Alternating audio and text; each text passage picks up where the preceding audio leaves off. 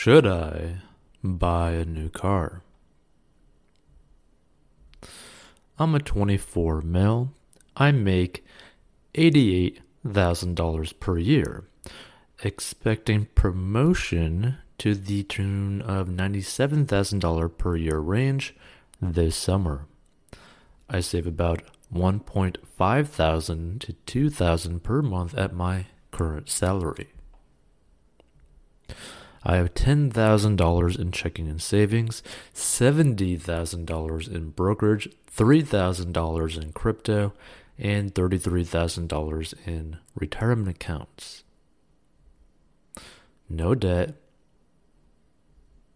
My job has a pension.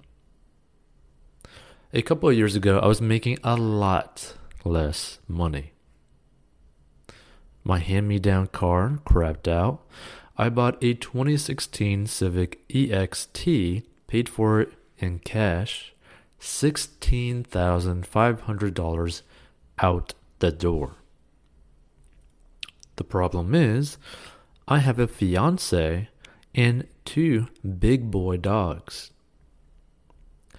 My old hand-me-down was a small SUV. I miss it. I moved like 4 times with it.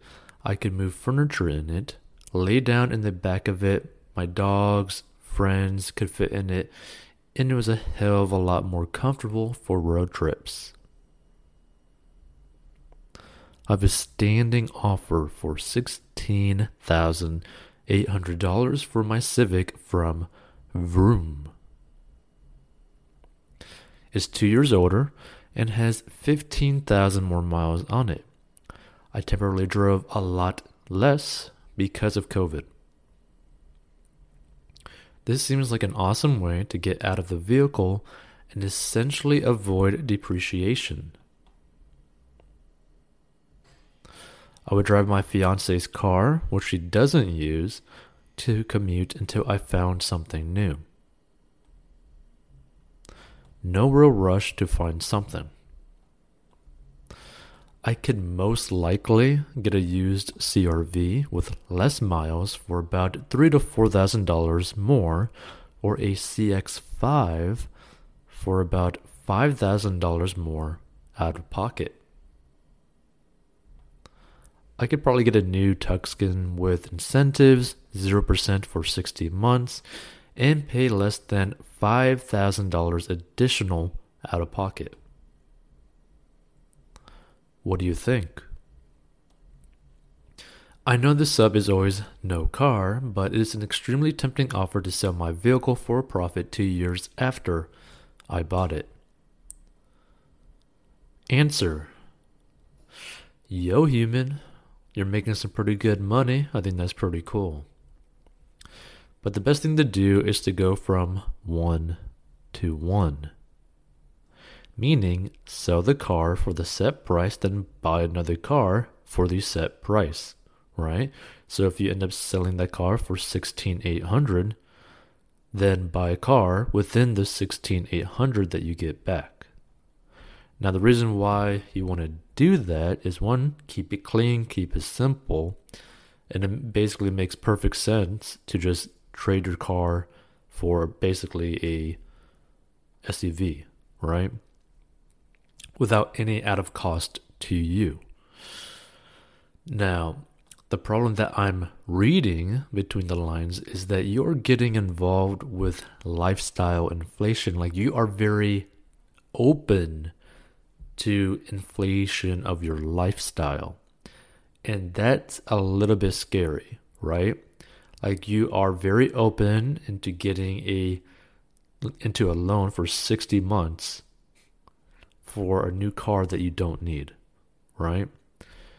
You are looking to spend more out of pocket for not really a good enough reason. Because you got to think about it like this too.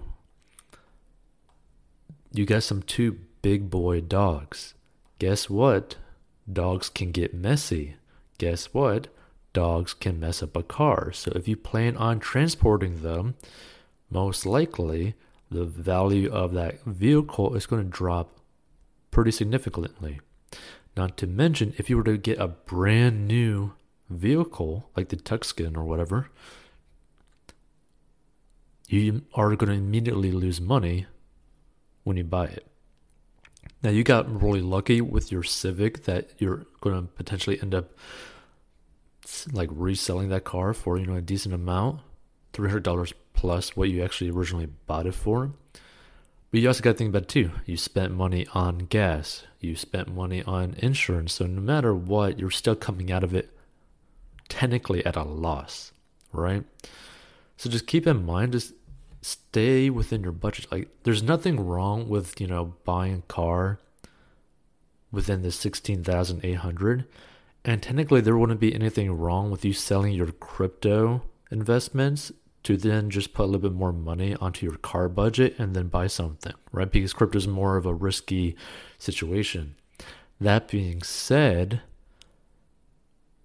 you should not be open to inflating your lifestyle, right? You should not be open from going from literally no car payment to, oh, I want to have a car payment. I want to get into debt for 60 months. Now, obviously, you could just technically pay it off whenever you want.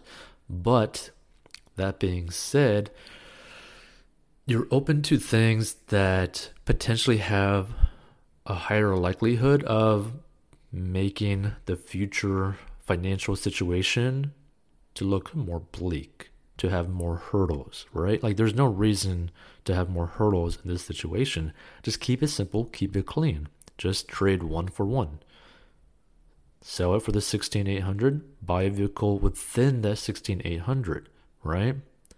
And the way I see it, if you end up getting a vehicle that's, a little bit more used for a little bit less money, let's say that you're ending up able to get like an SUV for like $10,000. That means you could pretty much have $7,000 go towards like investments, right? You could put $7,000 more so into your retirement. You could put $7,000 more for like saving up for like your wedding day with your fiance, right? Because, I haven't seen any sort of budget saved up for that yet. So that might be something to think about. And also that $10,000 in checking and savings seems a little bit low, right? Like, if that's your emergency fund, that's a little bit worrying, right? Because your monthly expenses are probably a decent amount. Now, I do like that you could save about $1,500, $2,000 per month at your current salary. And I like the idea that, you're potentially going to get a promotion, which is really cool. But at the same time, the problem with people making this sort of money and then making a promotion and then getting more money is that they're extremely tempted to inflate their lifestyle, and people need to avoid that like the plague. Now, you could technically do it like at like a ratio, and it's fine. And technically, it's not, like, financially speaking, it's not out of the realm of you getting like a $20,000 car, making nearly $100,000 per year. But it doesn't make sense to get into debt when there's literally no reason for you to get into debt, right? You literally have a paid off car, and you're thinking about going into debt for a brand new car that's going to immediately lose its value, right? And you're trying to like potentially game the system, game these dealerships. Like, you got to be super, super lucky to have a decent deal with a car that's brand new, right?